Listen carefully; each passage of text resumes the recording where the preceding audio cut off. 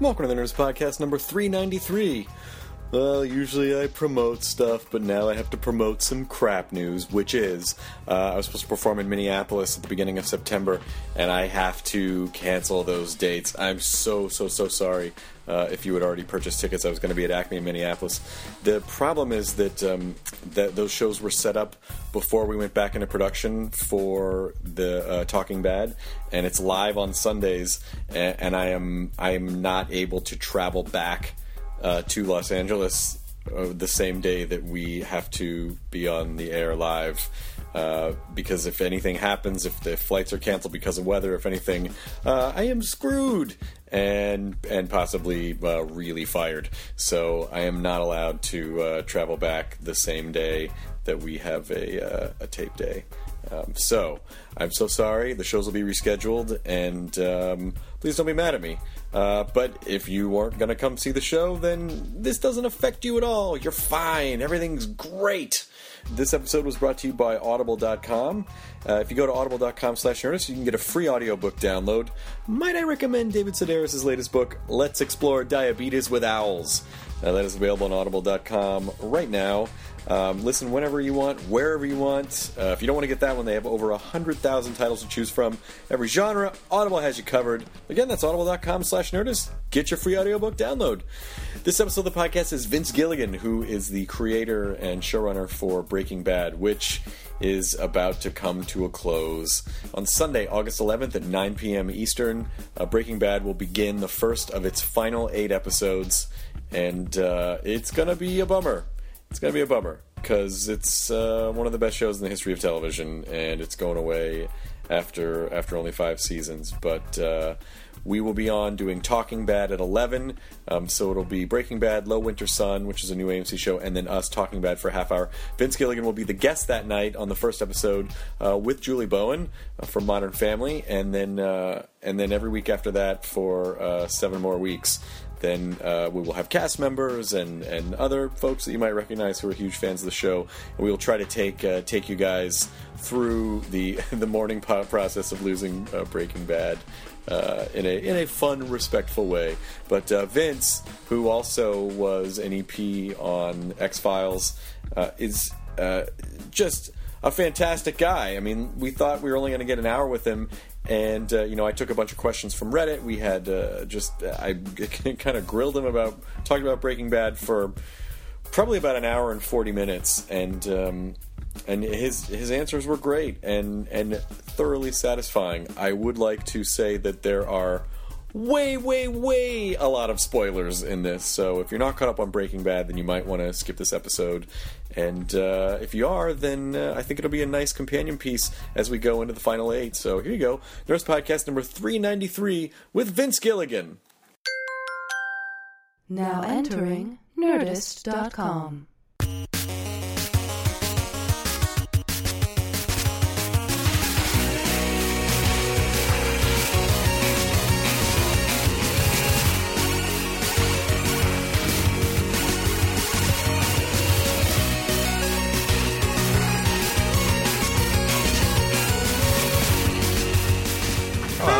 Hi, I'm Jonah. Jonah, nice to meet you. Nice to meet you. Matt, nice to meet you. That's Kyle. Kyle, close the door, will you, please?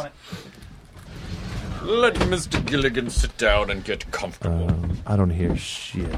Can't hear anything? Maybe you're not. How about now? There. Oh, hi, me. These are some headphones for you if you like that sort of thing. Sure, I'll put those on. I'll turn this off so it doesn't ring. I'm gonna go do not disturb. I'll do it too. I'm not gonna do airplane mode. I mean, it's appropriate. The guest is doing it. We should do it.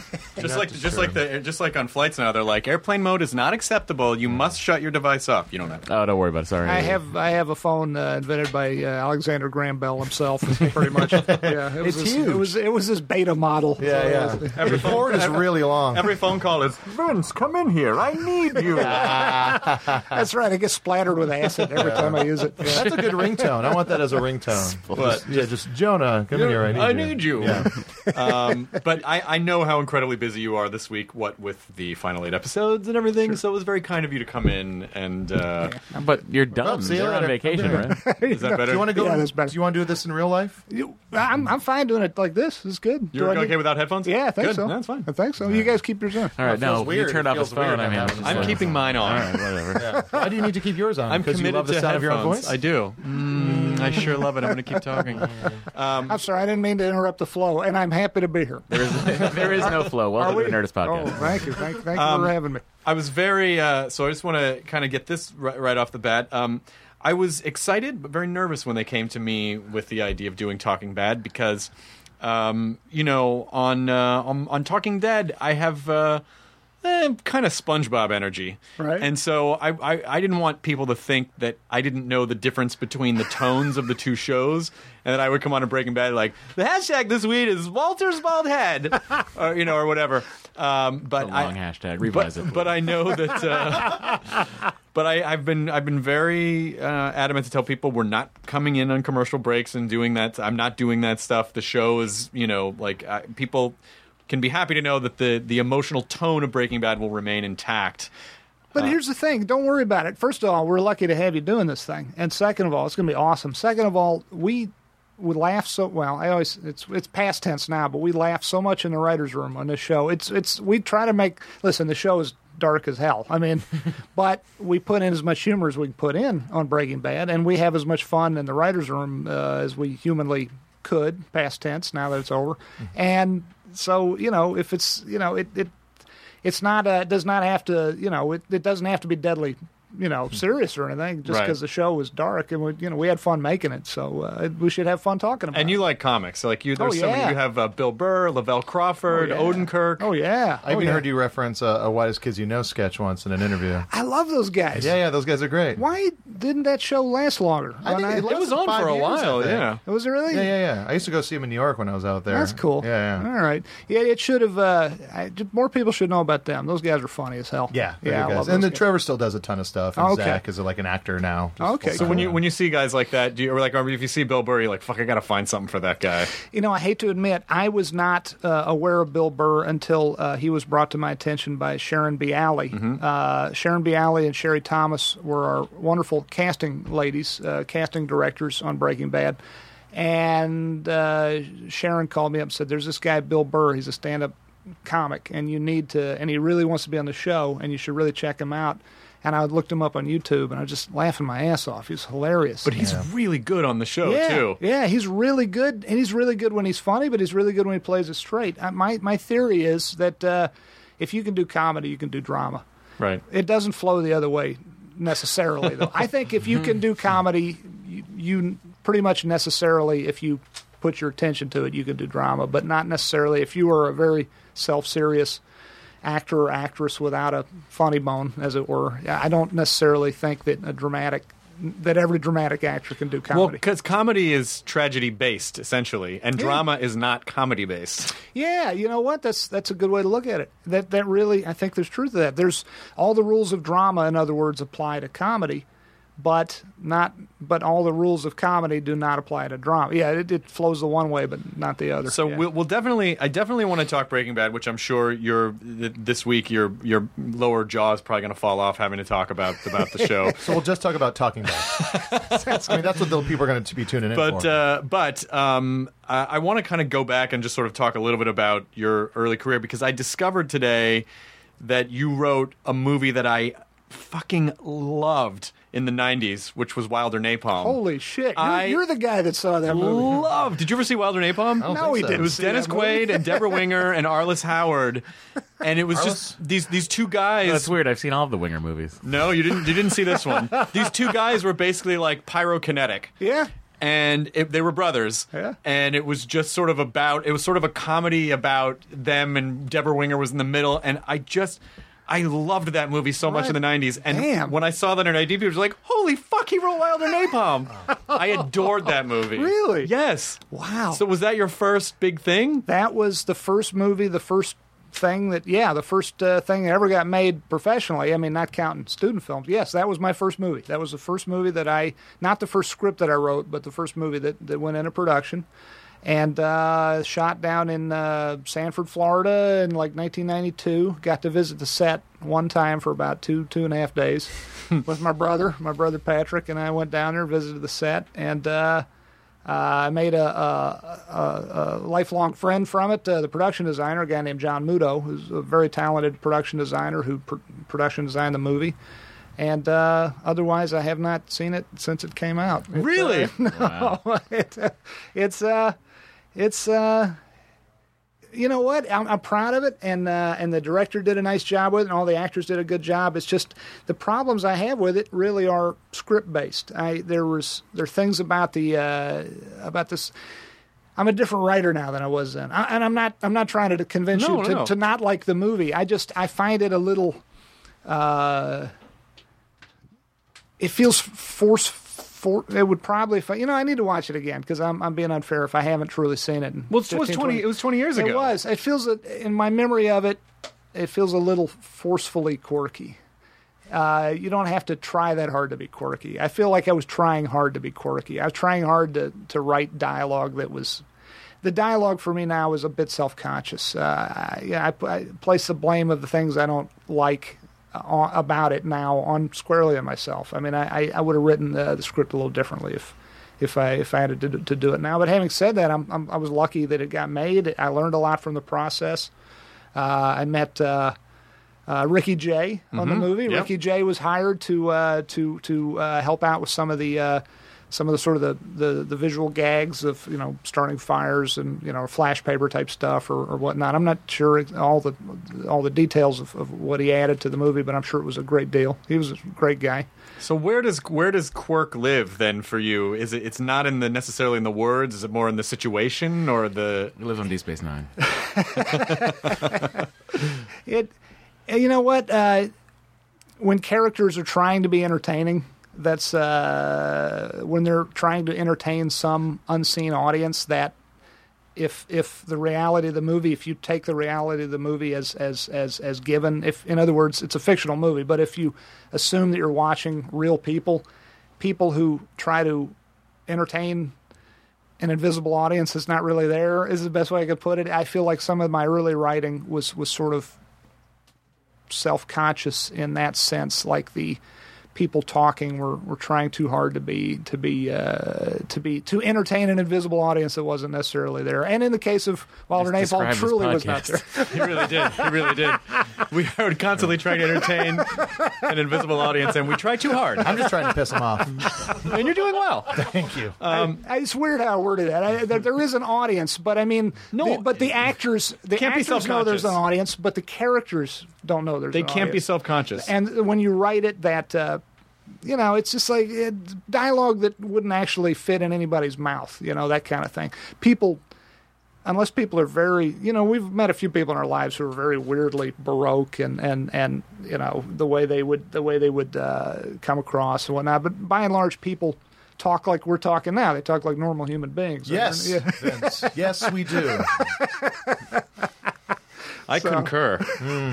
But I'm glad you liked the movie, man. Did you feel like I am. So did you feel you sort of learned then? I mean, do you think because you were a young guy when you wrote that? So that's sort of a young person thing to do of like I'm going to show everyone how clever I am. Yeah, that's a better. You just said in like 2 words what it took me like 48 fumbling words to say. I felt like it was overly clever. Like I was trying to show people how clever I was, and I was not as clever as I needed to be. So.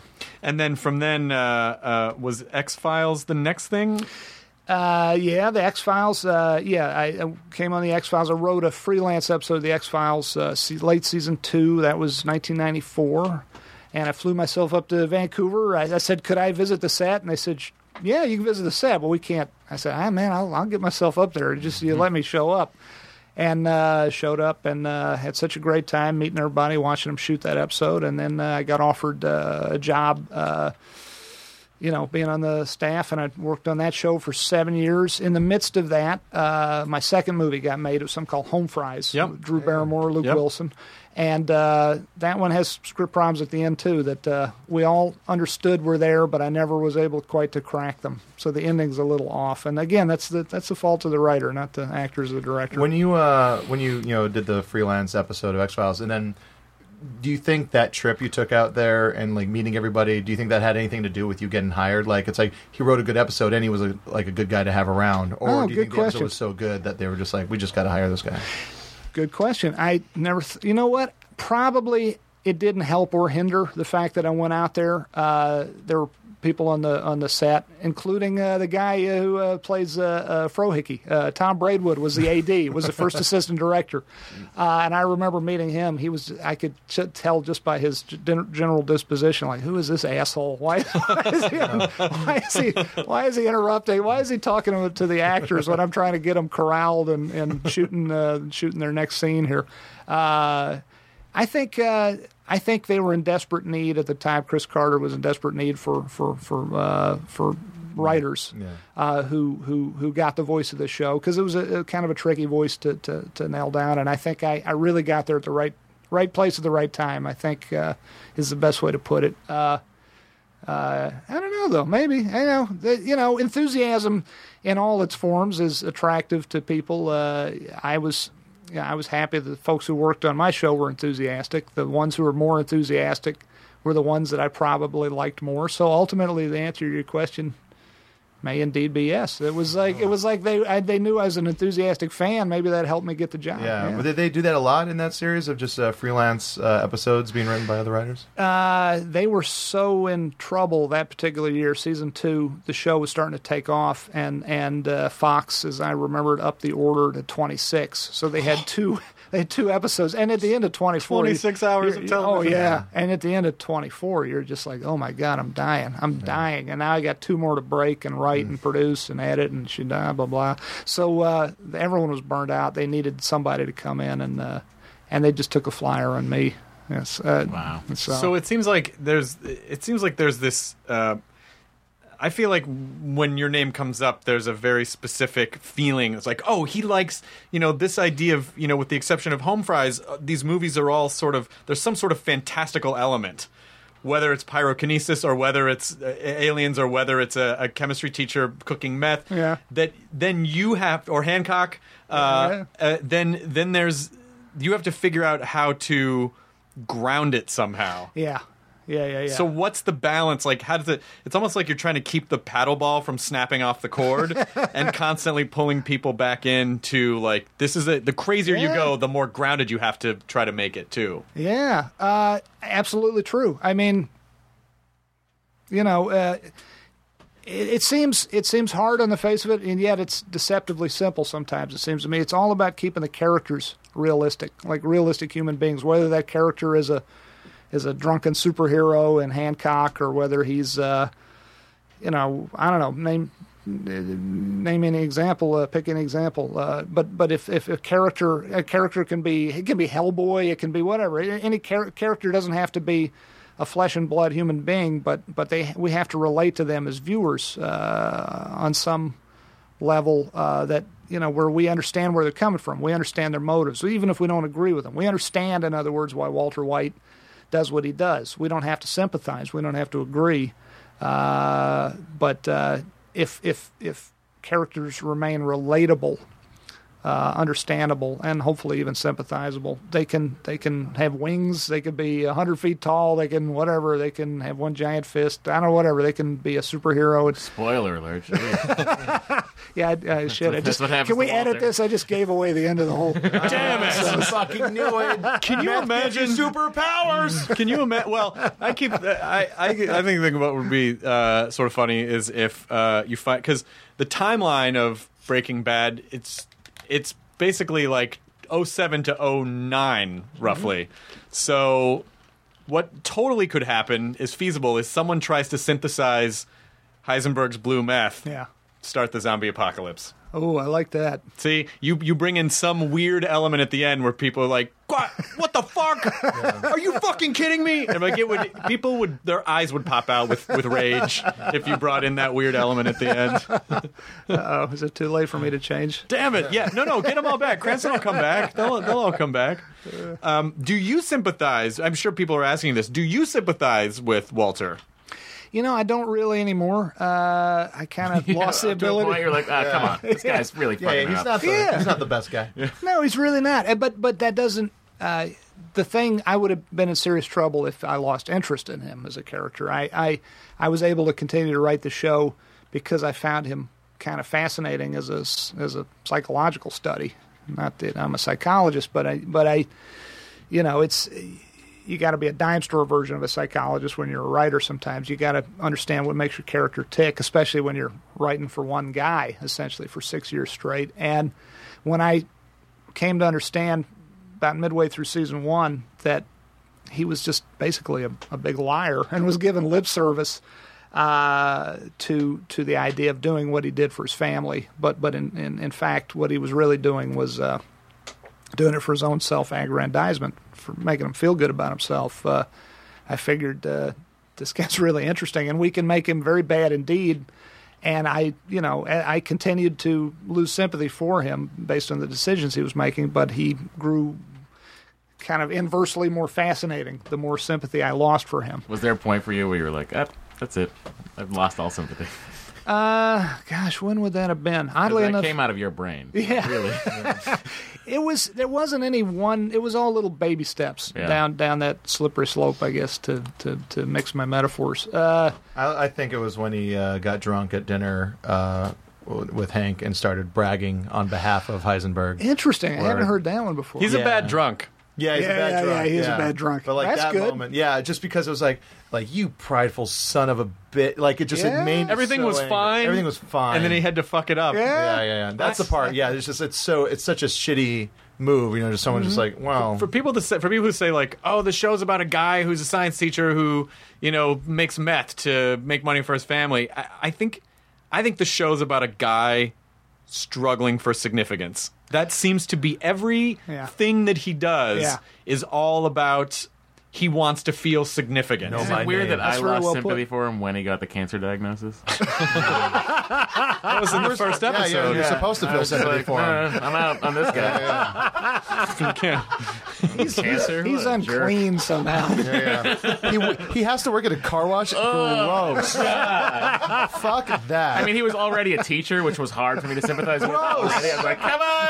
I'm out. Should have stuck with Great Matter, you piece of shit. That guy. Would you agree with that? Would you agree with that diagnosis of the show, or do you feel like what is the show to you? What's it about to That you? people shouldn't sympathize with loser teachers? Absolutely. Absolutely. Finally. They're all like this. Every single one of them. All of them would love it. They all hated me when I was in school.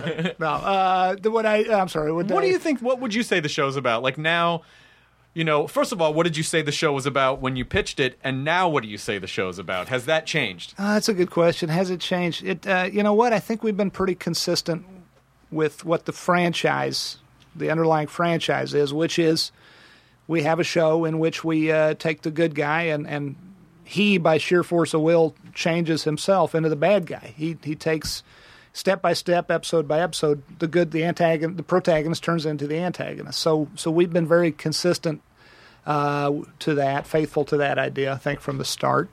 But having said that, it's funny. You kind of lose track of what you thought it was going to be back in the early days compared to what it is, because the thing that it is fills your vision so much that you kind of forget where you started. But I can tell you, I was very worried when talking about sympathizability. I was very worried in the early days.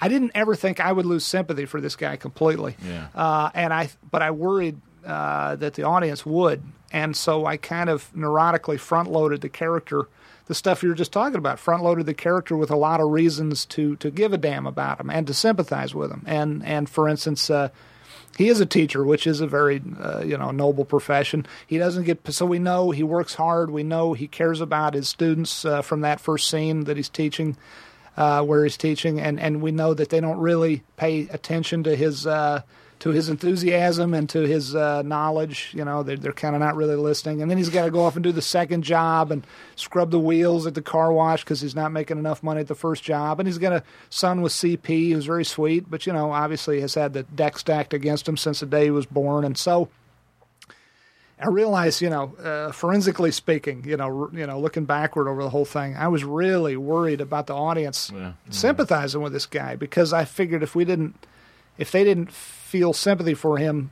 when he makes this decision to do this stuff, then the show's not going to be on the air very long. And in hindsight, now that I see that people still sympathize with him when I myself do not, Yeah. I find that fascinating. I think one of the things the show, for me, that I think is masterful on the show is, again, going back to the idea of no matter how insane something might be on the show, Yeah. you're like, oh my God, how is that going to make sense? And then you always find a way to very simply justify it. And you're like, oh, fuck, yeah. Oh, yeah, okay. I guess I totally buy it. Like, the show has never had that moment of like, okay, come on. Like, Good. I start to feel those moments, and then there's a scene that happens or something else happens, and you're like, shit, yeah, I totally buy that. That totally makes sense. Good. Which Knock sort on wood, of, we keep that going. it's sort of like when they first bring Gus Fring in, and they stack all this information against him, and then he just comes up with this very simple answers, and they're like, oh, yeah, I guess that checks out. By the way, poor Steve Gomez is the most anti-hunch cop I've ever seen. Everything's like, yeah, this checks out, and then it turns out to be the worst thing that they've ever seen before. That poor guy. Poor Gomi. Gomi. Stephen Michael Quezada, another stand-up comedian. Really? Does stand-up in Albuquerque in his hometown. No he has way. a talk show in his hometown that I was a guest on, and it was great fun. He does a really good job. You can find it on the internet. Gomi? Yeah, Gomi. wow. He's very funny. He's very funny. That was when we went out to Albuquerque to do the bowling thing. I think it was like the rap party for like the last season. 3 or 4. Yeah, it was so crazy driving around Albuquerque. We were like, but fucking Wendy's Motel, like that fucking car wash. The place Maybe she that's gave the all the car wash. blowjobs. Yeah. It was like the song came into my head. Well, that's the thing is that the other element, the and I'm fanning on you a little hard, so I apologize, but I've been wanting to say these things for a while. I rewatched the entire series again God bless over the you, last man. month, so it would all be fresh, Damn. which is fun because then you see a bunch of stuff before, like, oh fuck, I know, oh shit. It's such a fun thing to do if you have the time to do it. But It's grueling though. Like it's emotionally, taxing. I'm sure it is. I watched the Emotionally, first it's 3 hard. seasons in a row, and I was lying. I was supposed to watch them with my now wife, was my girlfriend at the time. I was supposed to wait, and then I was watching them without her, not telling her. Ooh. And then she'd be, "What'd you do today?" I'd be like, "Yeah, got you're just as bad as Heisenberg. Yeah, that's what it felt like. I was living a dual life, and then I've like I lost felt all like if I sympathy. went out, I could just fucking What? But the show seems to have this really magical confluence of the writing's great, the directing's fantastic, the acting is unreal, and the music on the show. Music's your great. music's Compliment for acting, unreal. what? I think the acting should be very real. All right, No, but it's like unreal. Captain Pedantic. It's a good point. The acting is so believable; it's not believable anymore. But I mean that your music supervisor is unfucking believable. This scene where like Wendy goes down the guy in the car, it's like who's bending over to bring the rainbow? Like those moments. Oh Yeah, like it feels like I'm gonna watch the credits and it's gonna be like music supervisor Martin Scorsese. Shit. Yeah, makes sense. So how much was that? And did you envision that when you were sort of building the show, or did you just happen to bring someone in that was like, Vince, this is an element that you need? You know what? I got so lucky so many times with this thing, and the first bit of luck music wise was that we had an executive. I got one of the best notes I've ever gotten, and it was from an executive because executives get a bad rap that they give idiot notes, and we had an executive, and it's really not true. Not always, anyway. We had a woman named Christina Wayne who was an AMC executive, and when I directed the pilot, I cut together a temp music track to it, and I brought my iPod to work to the editing room, and just later just fucking troweled music onto the pilot, all my favorite songs and whatnot. And this executive, Christina, watched the pilot. She says, it's really good except for the music. I said, what's wrong with the music? She says, it's just wall to wall. Do you not believe in your own work? And she pulled me up short with that statement. She said, do you really think that you just gotta do this manic song and dance, musically speaking, to keep people watching? And she really got me seeing it completely different, because TV, I think it's starting to change a little bit. I sense that it's starting to change a little bit now, but TV for the last 20 years has been just music wall to wall, whether it's score that's written specifically for the episode or whether it's needle drops, like I was doing, songs that pre-exist. And so she really made me see it a completely different way, and she said, I don't think there should be hardly any music in this thing at all. And we met somewhere in the middle. We have very little music on Breaking Bad, certainly compared to a lot of other TV shows. But all credit is due, aside from that great note I got from an executive, all credit is due to our composer, a guy named Dave Porter, who writes the specific music for the show, music specifically written for the show. And our music supervisor, Thomas Goljubich, who has fantastic taste in music and consistently comes up with songs that I've never heard of. Although to be fair, that's not a high bar to pass if I haven't heard. I'm like if it's if it's not Hank Snow or some sort of hillbilly music, I've never heard of it. Elvis Costello, who is this? You speak of? But I've heard of Elvis, of course. But he would come up with songs I've never heard of, and he would come up with stuff that I would never in a million years have thought of putting against certain pieces, certain pictures, certain bits of footage. And he just consistently would come up with these incredible choices. And Dave Porter would come up with incredible score. So, and they also knew, both of them knew not to overdo it. They knew to you print too many dollar bills, suddenly each individual dollar's worth left is worse.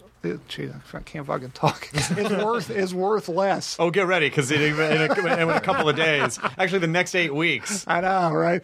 But you're gonna forget who you are. I know, I forget my own name. But it's like print too much money, the value of the money goes down. Put too much music, too much score, and the music itself ceases to have meaning. But so they would choose their moments very wisely. But even in the car wash, it was a very specific type of 80s music. Oh, yeah. It was like they weren't the most obvious 80s songs. It was like, kind of a deep-cut Thomas Dolby song or kind of a deep-cut Fix song. And it was like, yes, that would fucking play in a car wash. Yeah. Yeah, no, you're exactly right. And that's born of two things. That's born of Thomas's brilliance and also born of the fact that historically we had very little money for music on this show, so we had to go to the deeper stuff very often. Although I think Thomas would have done that anyway, based on his taste. A couple things that I might be reading in too much to stuff, but number one, I like the idea that they tell the in-laws that Walter is addicted to gambling, right? But he actually kind of is. It's just not like card gambling. Yeah. He's into like right. He's into like life gambling. Oh yeah, you're right. That's well put. In general, the deeper point to be made there is that, and I think this is true in life as well as in Breaking Bad. The best lies contain a very large kernel of truth. So the best lies we've told one another or ourselves are the ones that there is a big hunk of truth in the middle of it all. So Walt is very good at, and actually that was Skyler telling that particular lie, but Skyler's kind of a virtuoso herself in terms of lying, and as she says at one point, I think I learned from the best. Yeah. So, yeah. I mean, you have to, it's great that it's, obviously Walt is very much the focus of the show, but you still take the time to go through and give everyone their own little personal, like they're all sort of Breaking Bad. It's like it's not just him, right? Throughout the body of the show. Did you know that you were going to do that going into the show, or as you were getting through it, you're like, I probably should kind of branch out? Well, I thought in when we started, I thought in terms of this is going to be a story about one guy's evolution or devolution, if you will. I mean, he's going to go from being a good guy to a bad guy, so he's going to change with every episode. I guess I was thinking mainly in terms of him changing, but as you get in a writer's room and you got 6 really excellent writers working with you, and you've got excellent actors who are capable of playing a great many different emotions and moments, you start to realize.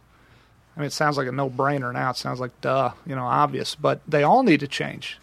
If Walt's changing, he's bringing them down with him. He's making their lives change too. So chemistry, yeah.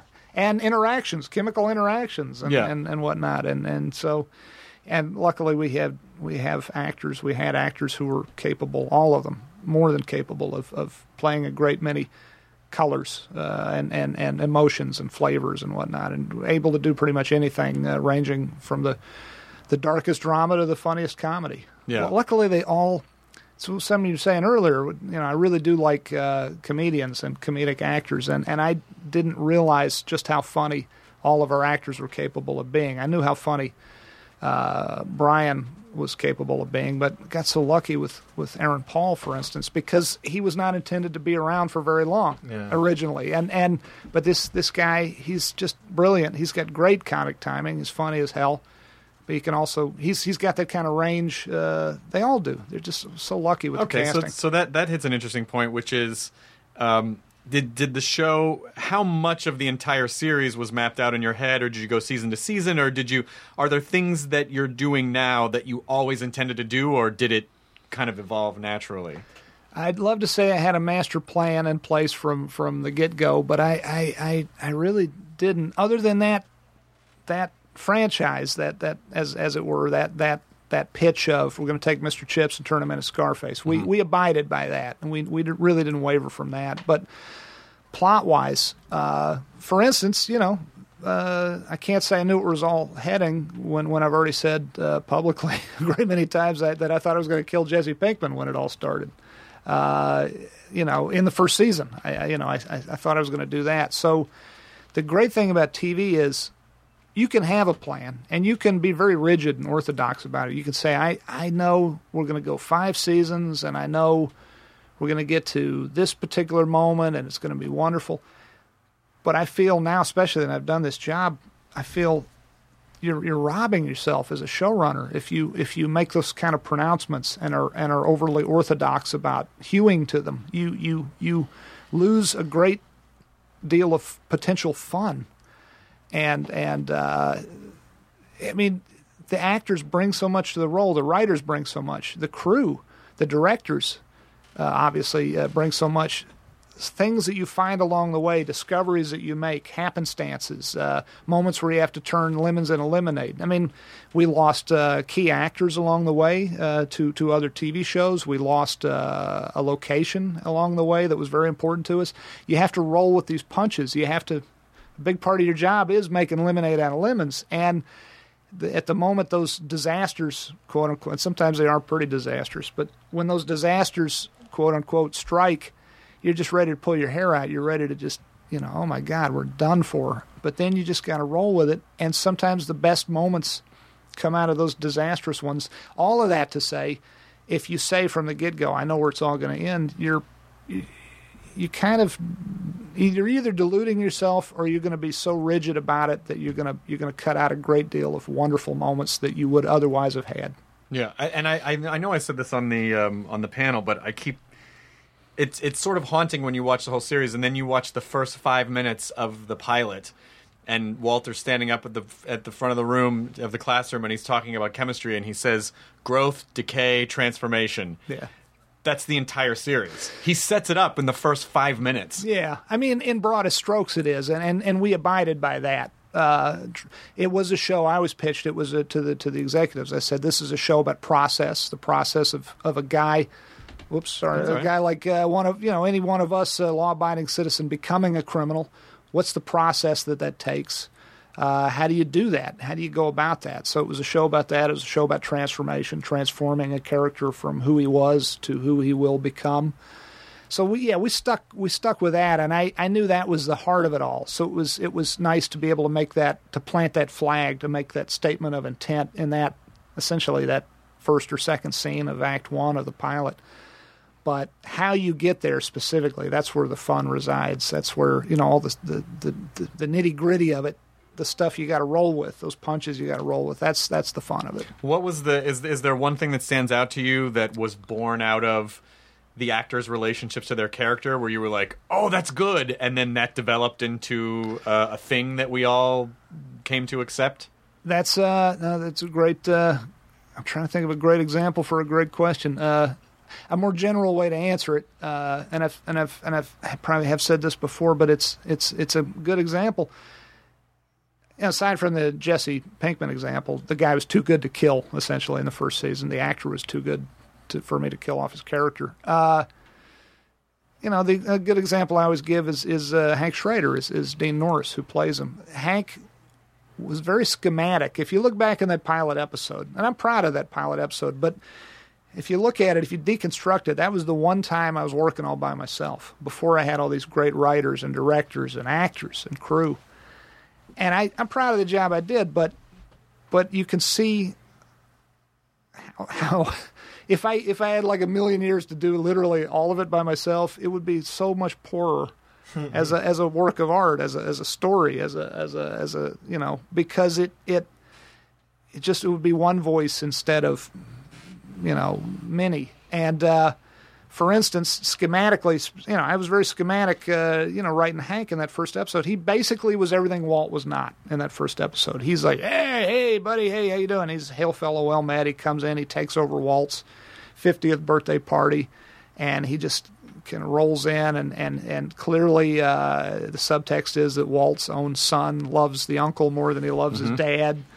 And he's a man's man, and Walt is not, and Walt looks weird with a gun in his hand, and all fun stuff, and I think it works. But the show got deeper and richer when we realized, as one example, Dean Norris was capable of playing much more than that. There was much more to the actor playing the, at least in that first episode, somewhat schematic role, and he.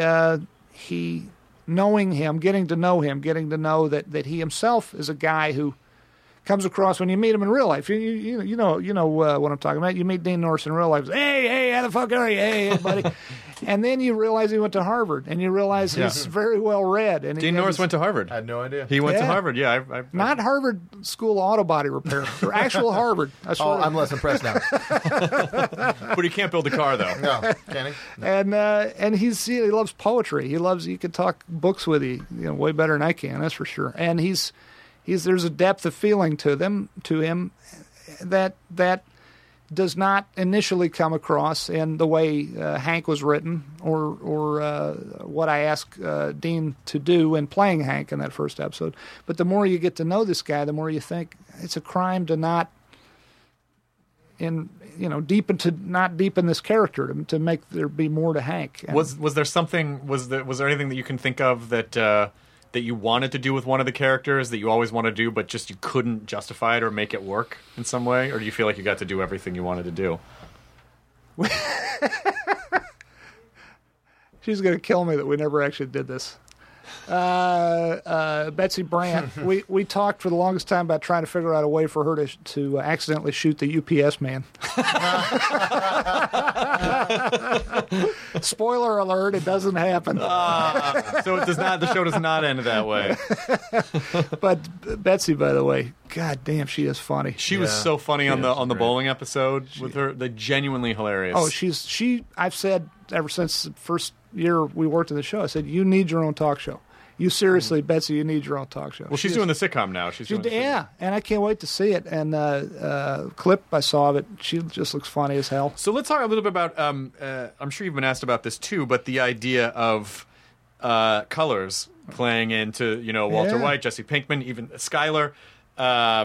Betsy's likes purple. There's two things that I've noticed is colors and baldness. Yes. There's a lot of shaved heads and baldness on the show. Yes. With, Mike, and then ultimately even Ted Beneke and Walter, and Jesse shaves his head, and Dean, Hank, and so it's I see colors and baldness. Was that part of the master plan? The colors were part of the master plan. Baldness, unfortunately, was not. It just sort of turned out that way with the baldness. More and more male characters. We're at a point where we're like, let's just shave all the women's heads too. Let's Lavelle Crawford, Lavelle's got to shave that. A lot of those guys just showed up that way, and it made sense for Walt to go there. Hank always was there. Yeah. Mike Ehrmantraut, when Jonathan Banks showed up, that's how he sports his noggin there. Yeah. And Lavelle and Holly. Yeah, Holly, baby Holly. Yeah, bald. What about the colors? The colors. It was always important to me, and also right from the get-go, we had a wonderful. Well, everybody in the crew was great, but we had an excellent production designer, Rob Wilson King, who later on left the show and was replaced by the also excellent Mark Freeborn. As production designer, you're thinking in terms of you're setting the look of the show. You're by building the sets, helping pick the locations, thinking in terms of the visuals of the show, and so right from the get-go, Rob Wilson King was interested in my idea of letting colors help tell the story, or the color palette help tell the story, as was Kathleen DeToro, who was our excellent costume designer, and then later on she left the show and was replaced by Jennifer Bryan, who also took the baton from Kathleen and found the idea of it. And you know what it is? It's not about. So all these four folks were vital to it, and it's not about the individual colors themselves. It's about the fact that they change. I think is the short answer to the question of why do you notice the colors on the show? And we always wanted them to be there. We didn't want them to be too super noticeable, because sometimes if things draw attention too much to themselves, they tend to distract. But the idea, and whether we pulled it off or not completely perfectly is open to debate. But the idea was, even in the pilot, you're spraying the stuff into the flames, all the different colors. Well, you know what? That was something I can't take credit for. We had a chemistry / teaching advisor on the set who offered that. You always want something visual. If it's just a guy talking, you're like, as a director, you're like, well, how can we jazz this up a little? And this gentleman on set, who was a high school chemistry teacher, was helping us out, said, hey, I got this thing. You squirt these different chemicals into a Bunsen burner, and they make different colors. That's a nice kind of an echo of the color thing. But how was his math? Yeah, his meth was, Did he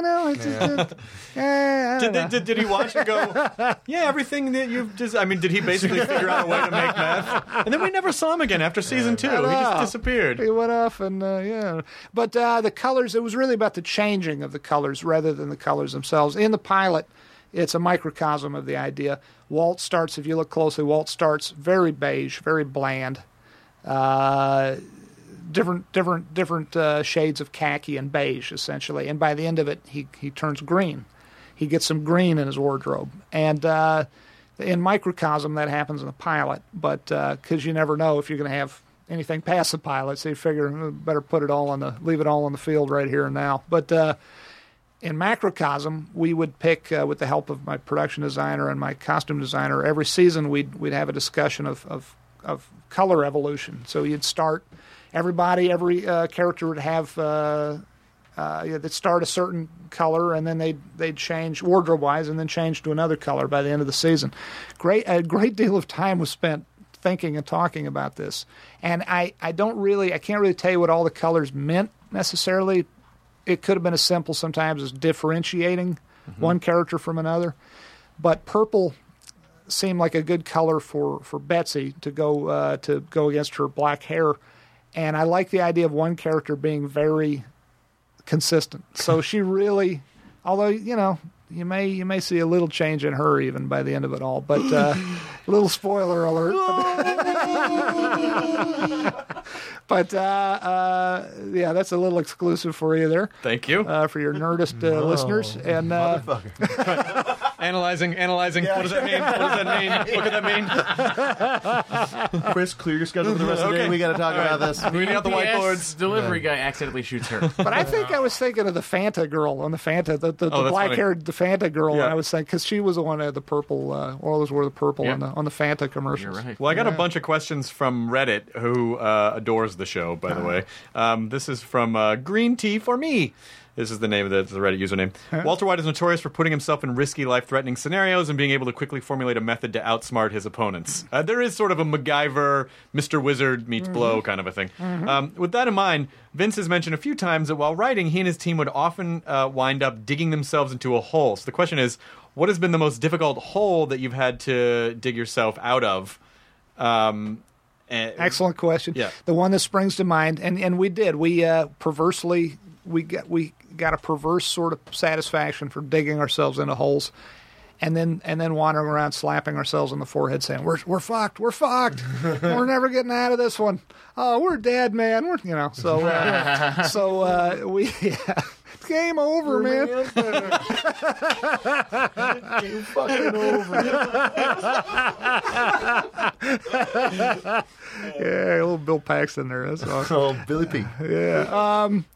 The one that springs to mind, we had a lot of them. The one that springs to mind that seemed particularly dangerous because we really thought we were going to have to go backwards and unwind a lot of really good, fun stuff was when we had Hank in the junkyard outside the RV and Walt and Jesse are trapped How the inside. fuck do you get those guys out of there? How the hell are we getting them out of this one? And we were stuck. The reason Walter White is so brilliant is because he comes up with, inside of 10 minutes, what it takes 7 reasonably smart people the better part of a week to come up with. He comes up with his plan. It took us probably 7 of us, the better part of 3 solid days to come up with the way out of that one. And a lot of the rejected ideas are given voice by Jesse before Walt comes up with his very simple but very devious plan. By the way, can we throw... Now we need to throw a little credit to a character that I really would have loved. I wanted to watch a whole show about him. Larry Hankin, Old Joe. Oh, yeah. Like, the smartest. The greatest junkyard lawyer ever. Oh, yeah. Larry Hankin. And brilliant scientist, too, when they build the electromagnet. Yeah. You know, like, that guy, I was just like, oh, fuck, I want to see a whole show about that guy. Yeah. And if you listen closely, too, in season 5A there, it's clear he was the guy who built the mobile lab that they use inside the pest control houses. Oh, because they say, Joe and his guys. You have to listen real close, but there's a scene. It's the scene in which Walt, first time Walt ever spends any screen time with little Brock, the boy he poisoned. Right. So they're talking through the blueprints, and they're having a beer and talking through the blueprints. Walt and Jesse. In Jesse's living room, and he says, what about this? Well, I think if we make this pressure vessel screw onto the top of the thing, or the motor, the stirring motor, blah, blah, blah. But old Joe and his guys think, because we call that guy Old Joe, the character. So even though we didn't see it, apparently they built the rig as well. So why did I'm still maybe I was really trying to figure out what was Walter's end game with poisoning Brock. What was his end game was he had to get FaceTime with Jesse. He really had to. He was at a place where he was up against a superior opponent, a guy who was arguably smarter than he was, who had blocked his every chess move, and including he had basically through a lot of machinations that Gus Fring had put into motion. Jesse and Walt, they had beaten the living hell out of each other in that big fist fight they had. Jesse really, at that point, didn't seem to care whether Walt lived or died, and Walt was a dead man. As soon as Jesse was able to cook a reasonably good facsimile of Walt's meth, Walt would be, at that point, done for.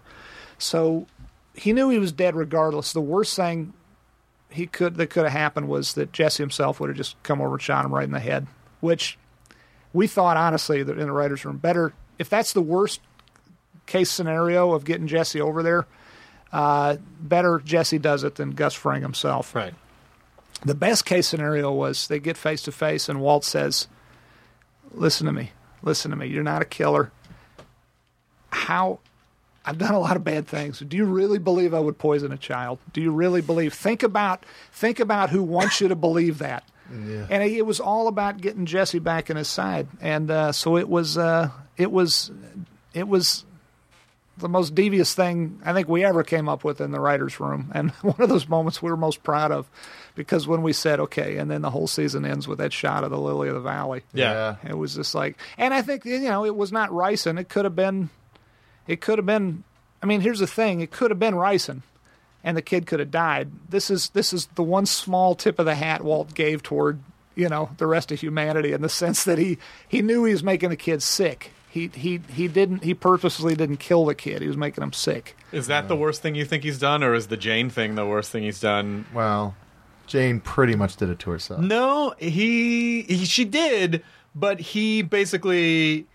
If Jesse hadn't moved, if he hadn't come in, if Jesse hadn't moved, she wouldn't have fallen off of her side. Yeah, he didn't mean to knock her over on her side. If you look closely, he inadvertently kind of plops her over on her side, but he didn't mean to do that. But it's a very huge sin of omission to watch someone, to be standing at the end of the dock, so to speak, and you've got the life preserver in your hand and the person's drowning, and you think about it and you say, nah, I'm not throwing that to you. I mean, it's bad. That was a bad moment. Because you're fucking with causality in that season of, having to see, like, this is the result of one person's shitty action can create this whole, this whole the plane crash and the all the stuff that you'd been teasing in the cold opens throughout the season with the pool.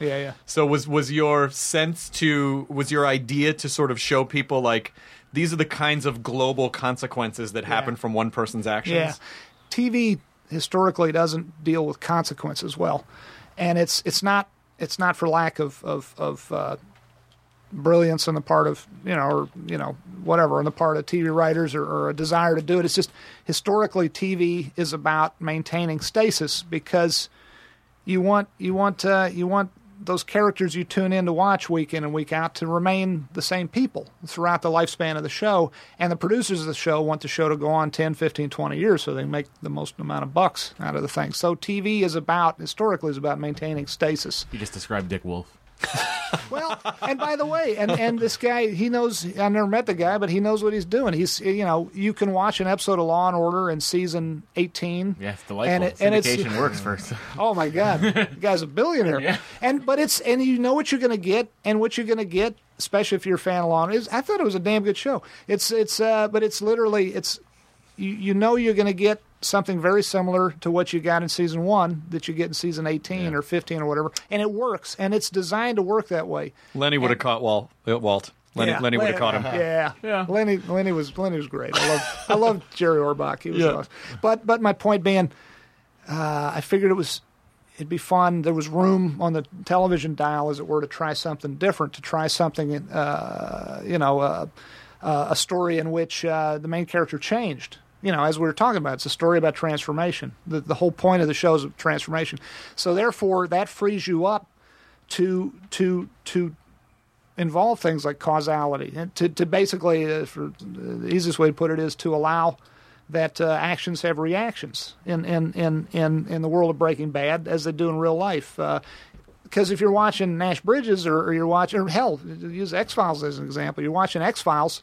We had episodes, and I'm proud as hell of that show, but that show had to more or less exist in that self-imposed stasis world of television as well. Otherwise, it wouldn't have lasted as long as it did. So we had times on X-Files where Mulder would shoot a perp in his own apartment, and then the next week there's no mention of it. And in real life, and I'm proud of that show, and that's the way it had to be. That's the way it has to be typically in television. But in real life, you shoot someone, especially in your own home. A lot of paperwork. How am I gonna sleep in my house after Even this? in the X-Files computer games, Skinner would take your badge and gun. It's just like, how do you? There's very little typically in television. Very little consequence to one's actions. Right. So this, we were really freed up knowing the show wouldn't last forever, knowing the show in fact would last. Well, it turns out it lasted 62 episodes, but it was a finite creation. Knowing that frees you up to allow for whole seasons, in fact, like season 2, to be about causality, to be about actions having reactions, to be about actions have consequences. Ending in that season with this rain of aircraft debris falling from the sky. So, do you feel like it was the cancer that changed him, or do you think in your mind was Walter always looking for a reason, kind of a liar, or always looking for something, or was that his? He does say I'm awake now, right? Do you think that was it the cancer? I think the cancer woke him up. The big question, the $64,000 question that I don't pretend to have the gospel answer to. I like for people to argue this amongst themselves. But the big question that arises from Walt's cancer diagnosis in that first episode is, did that knowledge change fundamentally who he was, or did it awaken something? He actually says, "I'm awake," but I mean, in other words, this is the old expression about Hollywood. Some people say success in Hollywood doesn't change you so much as it reveals your flaws. It reveals who you really are. So did Walt in going down this path, reveal things that were always within him, or did he actually change and become someone different? That's really interesting you say it about Hollywood. I think it's just, I mean, I don't know if it's necessarily a success. Maybe it is success in general, because Maybe in general, the yeah. byproduct of success can be you're not as held in place by your peers anymore. Yeah, yeah. Because the more you do something, or then more people are like, yes. Yeah. And then you have less boundaries. Yeah, You have yeah. less barriers. Yeah. So maybe that's what it is. It's when the barriers start breaking down, that's when it's, I think that's the best way to put it. I think when those societal barriers, and those behavior barriers start dropping away, it's my girlfriend, who was a former teacher, taught me a great quote. I'm probably quoting it a little bit wrong, but one of Mark Twain's great quotes, and he was full of wonderful lines. One of them was, there are a great many cures to temptation, but the most potent one is cowardice. It's like, the fear of getting caught, the fear of prison or death or whatever keeps us from doing some of the things that we in the dark of night we think about doing, we fantasize about doing. And maybe Walt had that cowardice removed, lifted up. Yeah, lifted. And do you think that's why when he went and got checked up again, and they said the cancer was in remission? Yeah. Like he kind of had like a freak out. He had a freak out. He did indeed, and that was it's like, oh shit. Yeah. Now I'm going to have to keep on dealing with this stuff. You were exactly right, and that's we had fun with that. That was also a hard one. That the episode after the 4 Days Out episode, the episode that ends with him getting the news that his cancer's in remission, and he punches the hell out of the paper towel dispenser. Yeah. The episode after that, which was written by Moira Wally Beckett, who did a great job with it, we were really all of us at sea with that next episode, because we were like, what happens now? Because he's clearly freaking out that he doesn't have this excuse anymore, this cancer excuse. Yeah. This excuse, in other words, to break bad, to continue to break bad. So we're like, now what do we do? Because it just doesn't feel right that he should immediately keep cooking meth. So we had a sort of a not a placeholder episode. That's not the right way to put it. But we had sort of a to breathe. Well, we had some breathing room there, and he goes off instead, and he finds rot in his sub basement, or in his in the timbers under the house, and suddenly he's like a complete nut about getting rid of the mildew. Yeah. And there was a callback to that scene where he goes. I think it was maybe in the last episode of the season where he goes back. And he stares at he gets another checkup. Yeah. And stares at the paper towel dispenser You're that right. he had punched. You're right. And you don't really know what they said, what's going on. But then in the montage of them cooking meth with the tents, you start to see when there's an overhead shot of all the tents in the neighborhood, they're kind of like multiplying. Yeah. And like that seems to me like it's like alluding to. Like with those two scenes combined, like maybe he got it back, and those are the cells spreading again. I don't know. That's kind of what I took away from it. Oh, shut! You can't say anything. Yeah, I'm sorry. Yeah, I guess you're right with the last fucking episode. God damn it. Scene. I like it. I like it. I think it's cool. That was a great. That was a great montage too. The last montage in that. That was again written by Moira Wally Beckett and directed by Michelle McLaren, who, as we speak, is in Iceland doing Game of Thrones, directing Game of Thrones. Great. Yeah, and it's her third and fourth episode she's done for them, because they block shoot 2 episodes at a time. And she is one badass director. Yeah. She is so talented. And when you meet her, she's so cute and sweet and, lack of a better way to put it, girly. I mean, in the best possible way. And the darkest things come out of her mind. She is the most badassest action director. And we've got some badass action directors, but she's the one who did the amazing sequence with the 2 cousins in the parking lot trying to kill Hank. Geez, yeah. She killed off with the poison by the pool in Mexico. She killed off all the capos. And then also the Don Eladio. and also in the prisons when all those, and she did the prison. That was those little like. I don't know if the looping on if the ADR on that was just like stabbing dry sponges, but that like that was so fucking gross. That's the guy named Nick Forshager, who is our sound effects editor, and who comes up with that stuff. He and his guys, and then our mixers, Jeffrey and Eric, do such a great job. Yeah, the music, the sound work on this show, I always want to talk about too, because the amount of detail, the amount of artistry that goes into it to make all that stuff seem more real, and like you said, the stabbings. It's one thing to look at it and the way Michelle directed it, it's just badass and horrifying.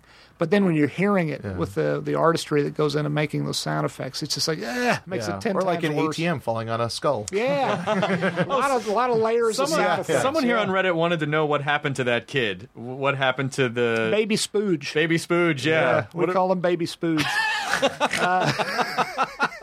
That's where he came from. It was Mr. It was the guy's name was Spooge, and she was. They kept calling her Skank. Yeah, but we called her Mrs. Spooge. There was Spooge nice. and Mrs. Spooge. So in the eyes of the Lord, they were a union. Yes. All right, good. And then Baby Spooge. Yeah. Oh, yeah. That crunch. Oh, Jesus Christ. Yeah. I that's up to the viewer. I mean, I don't mean to. It really is because we never answered. never resolve it. I would like to believe, and the way I look at it, I believe that he went to unfortunately to a foster home, but actually I shouldn't say it that way. Fortunately, to a foster home because just any place would be better than that where he crack was. house he was living in. Yeah. So this is from. And by the way, the people that you get to play the meth addicts, like Wendy. Oh yeah. Fucking so good. Yeah. Do you? Oh, the guys in the house when Jesse distracts with the digging. Yeah, those guys are perfect. There was, I need to say because I mentioned something about earlier in our podcast that where Wendy gave all the blowjobs. I need to say, the woman who played Wendy is absolutely delightful and absolutely nothing at all in any way, shape, or form like Wendy the character. She is a triathlete. She used to be a professional triathlete. Oh, performance-enhancing drugs.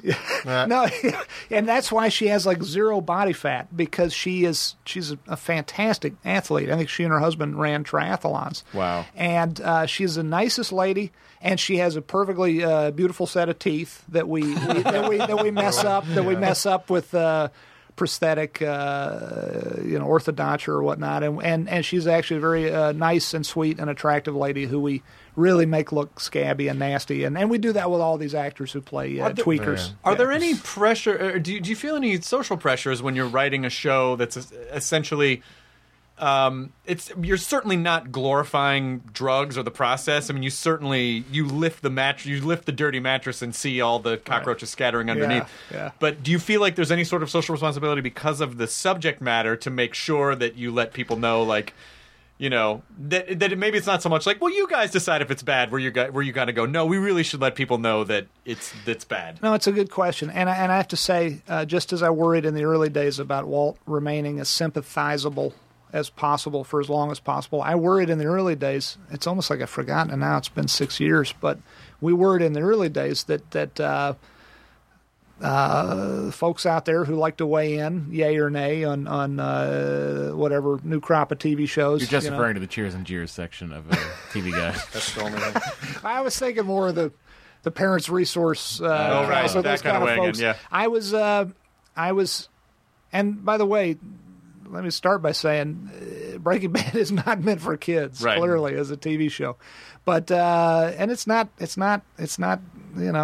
show for a lot of adults out there either. To be honest, it's kind of an acquired taste. Like we worried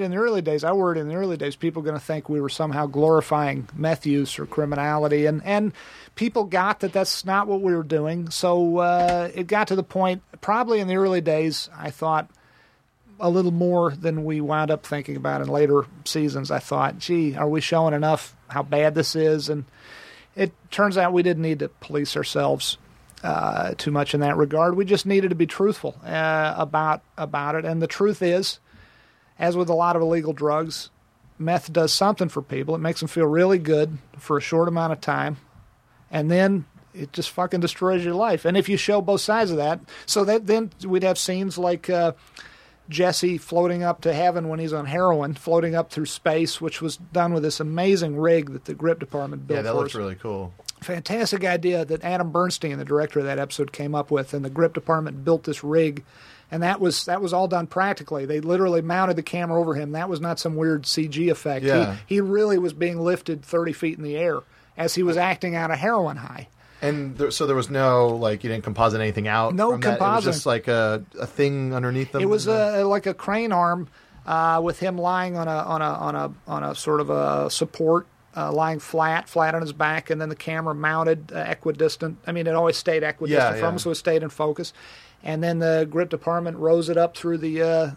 It was on a soundstage set, so there was no ceiling. Okay. And we got right up to the top where you would begin to see the edges of the top of the room, and it was all done practically. All of that to say, that's presented as, ooh, it feels really good to be on heroin. Sure. But then, because, that's the thing that the War Against Drugs doesn't really want to tell people is that, if it didn't feel good, nobody'd be doing it. Yeah, But what you need, and that's okay. I don't think it's necessarily a bad thing to say that it feels really good. But then it's the how good it makes you feel isn't worth it, because then it just fucks up your life. That was some train spotting level of like those visualizations of the drugs. That's a good movie. Like Train Spotting. Such a great like movie. the acid scene in Ray Donovan. If anyone's keeping up, Haven't with seen Ray it yet.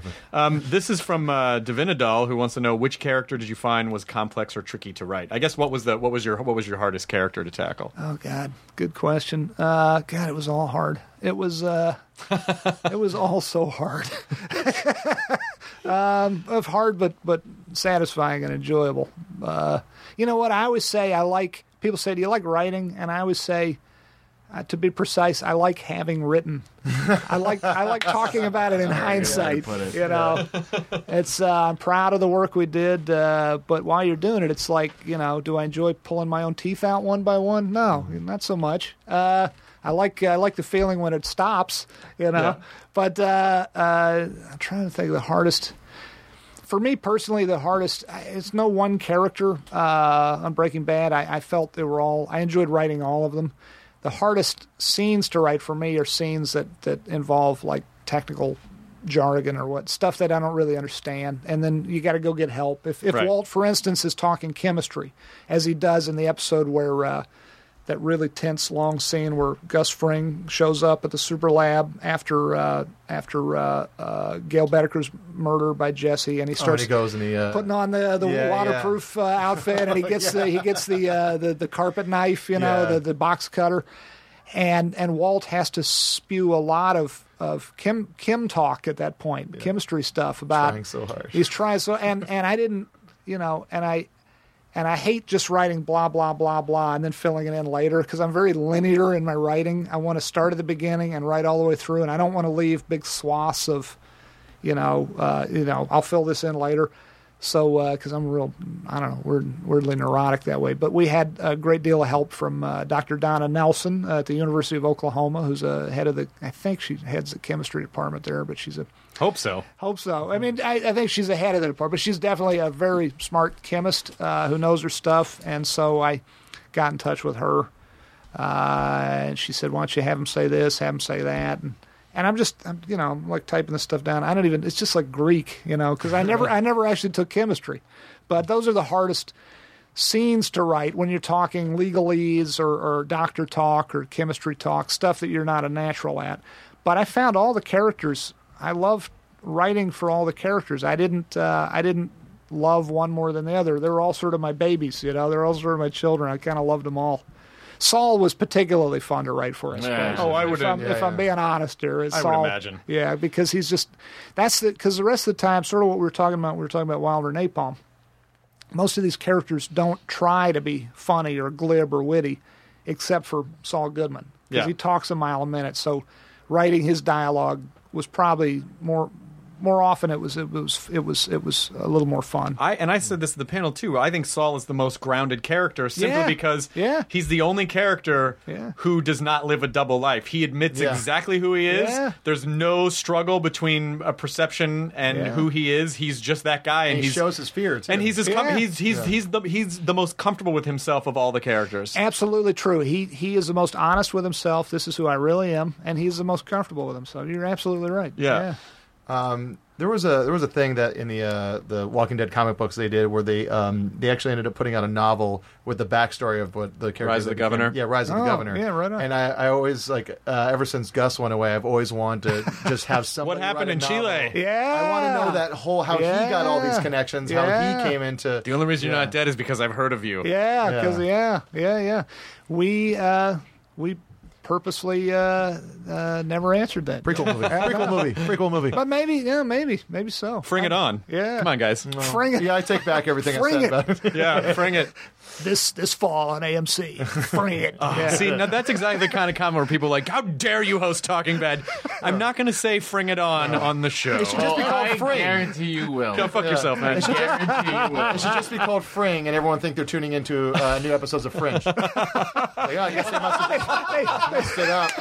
In an alternate universe. They spell it wrong on the those the Time TV. Warner guys, they don't know Yeah, what they're doing. but Jonah, they TV want guys ratings. spell it They don't wrong. want Are you? ratings. Is there?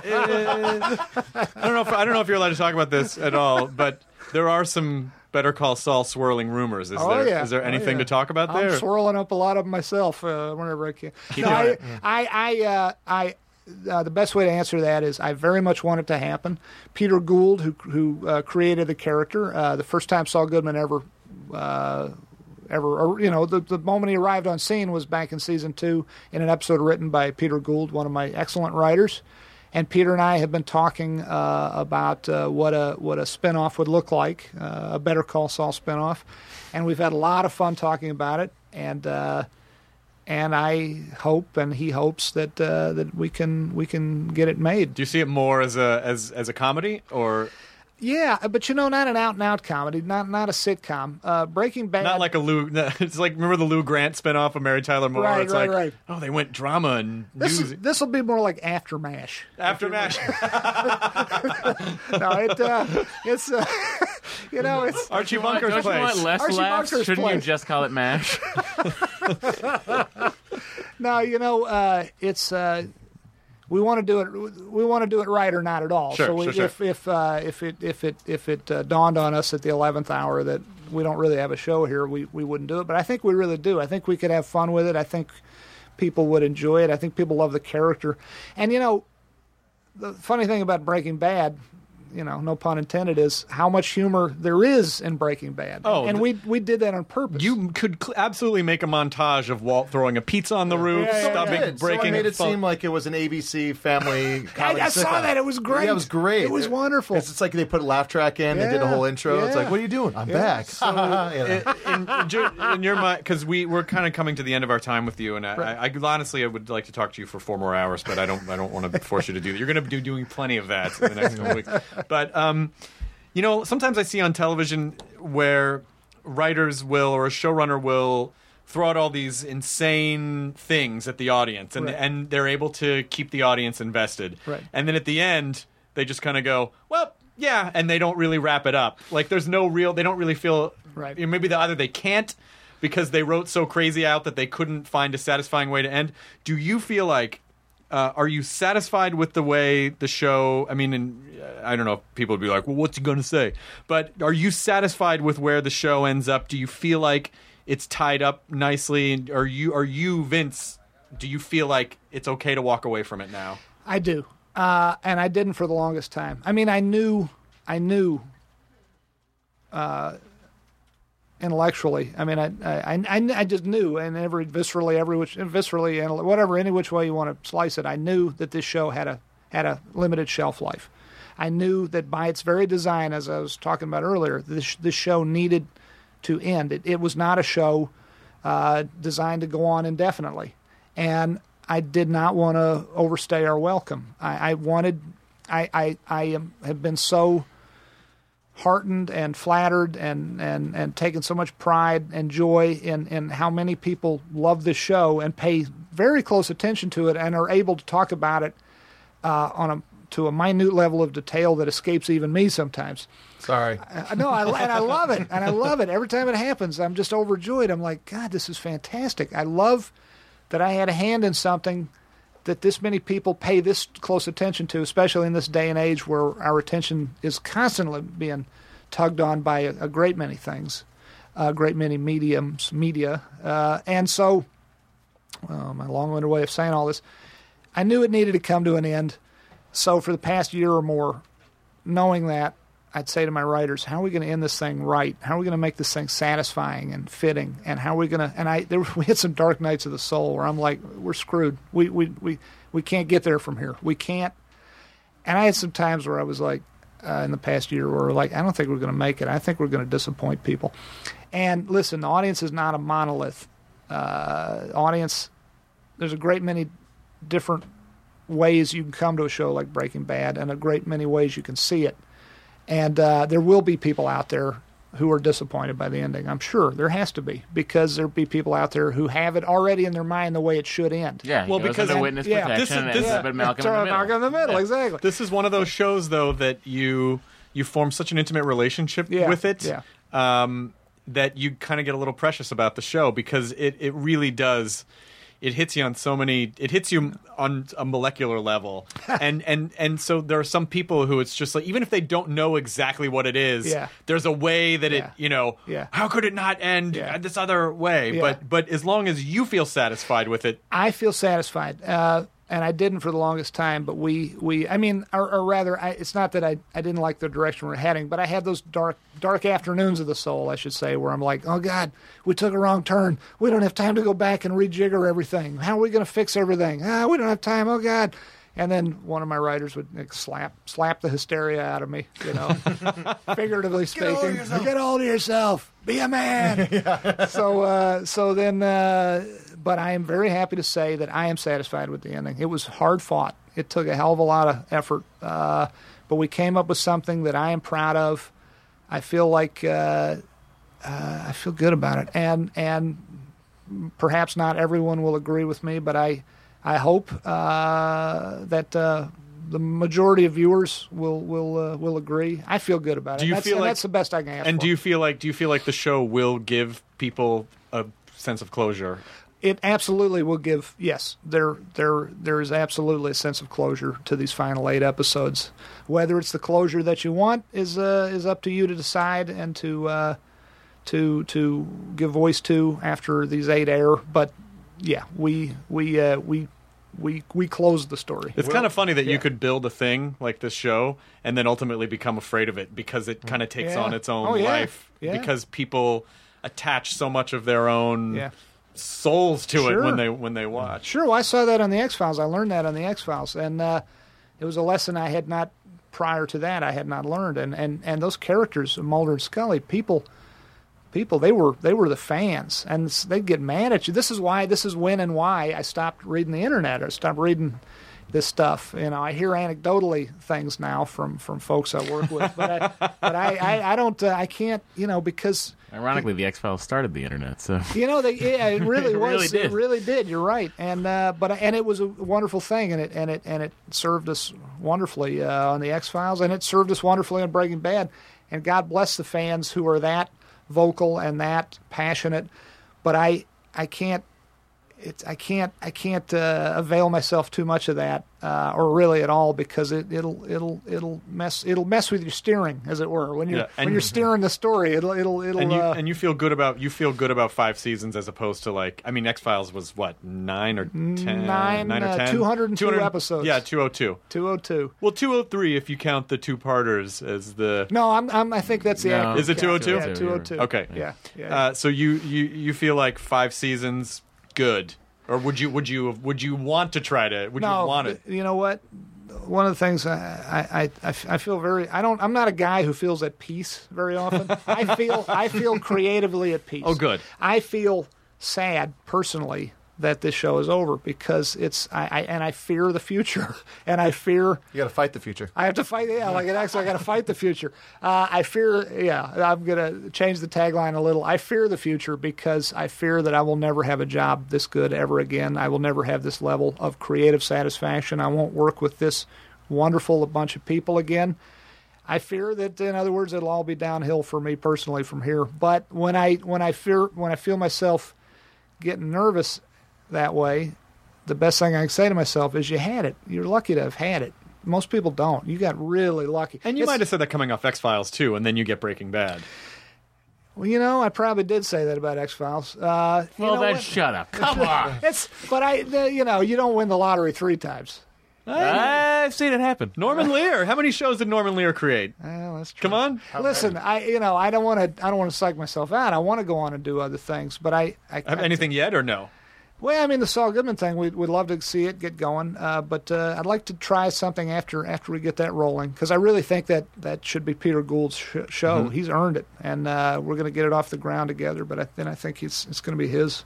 And by the way, all my writers are ready to go off and run their own shows, which troubles me a little bit, because if I get something going, they'll all be off doing their own thing. Well, that's when you hire a bunch of prison Nazis to knife them with pointed toothbrushes so they don't take over your business. Yes. Damn it. Yeah. Hey, I like the way you think there. In the Saul show, can Matt Jones's Badger be Saul's assistant? Oh my God. That's fun. I'm doing a cartoon with Matt Jones right now. Oh, he's brilliant. And when he plays a hilarious character in this cartoon I'm doing for Nickelodeon, and all I can hear when he does the, "Hey guys, why don't we go over here?" It's like all I can hear is Badger the whole time.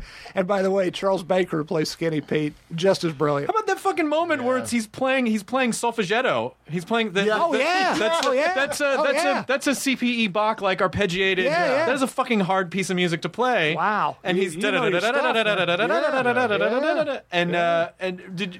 did were you just like, oh, he can play, just throw that in there? Well, you know what? That's a good answer to one of the earlier questions. What did you learn from your actors that changed the way you wrote for them? That's a great, very concrete example right there. When we learned that Charles Baker, who is really nothing at all like Skinny Pete in real life, and in fact, I don't think he even drinks, let alone does drugs. I mean, he's just a sweet guy who I believe is a grandfather.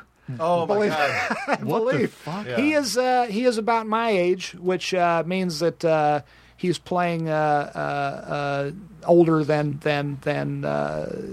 I mean, he's a youthful looking guy. But that's kind of a genius idea to cast an older actor to play a younger meth head. Oh, good point. He was just great. He came in. Our excellent casting people brought him in, and we said, send him to wardrobe. But when I learned, my writers and I learned that he was a very talented musician. He's talented in a great many ways. One of them being music. We said we got to get that in there. That's what made that's what made me feel so bad for Skinny Pete, where it's like this fucking meth head that just knows how to do this thing and he's not using it in his life at all. That was like, it's like, oh, what were you doing? Yeah. What was your life before this? Well, and we honestly we got the idea, as I just said, from the fact that he could do it in real life. But you know what it puts me in mind of? You remember American Movie? Yeah, which Coven. Coven. Which I love that movie. Love that movie. The guy, I'm forgetting the buddy. The buddy. Yeah. He's like brilliant on the guitar. And I'm like, so fried. Come on, man, do something with that. Yeah. He's brilliant on the So made me think of that. Yeah. Oh yeah. I'm a lefty. You ever see Coven? I think it's on the DVD. I think I have. You know what?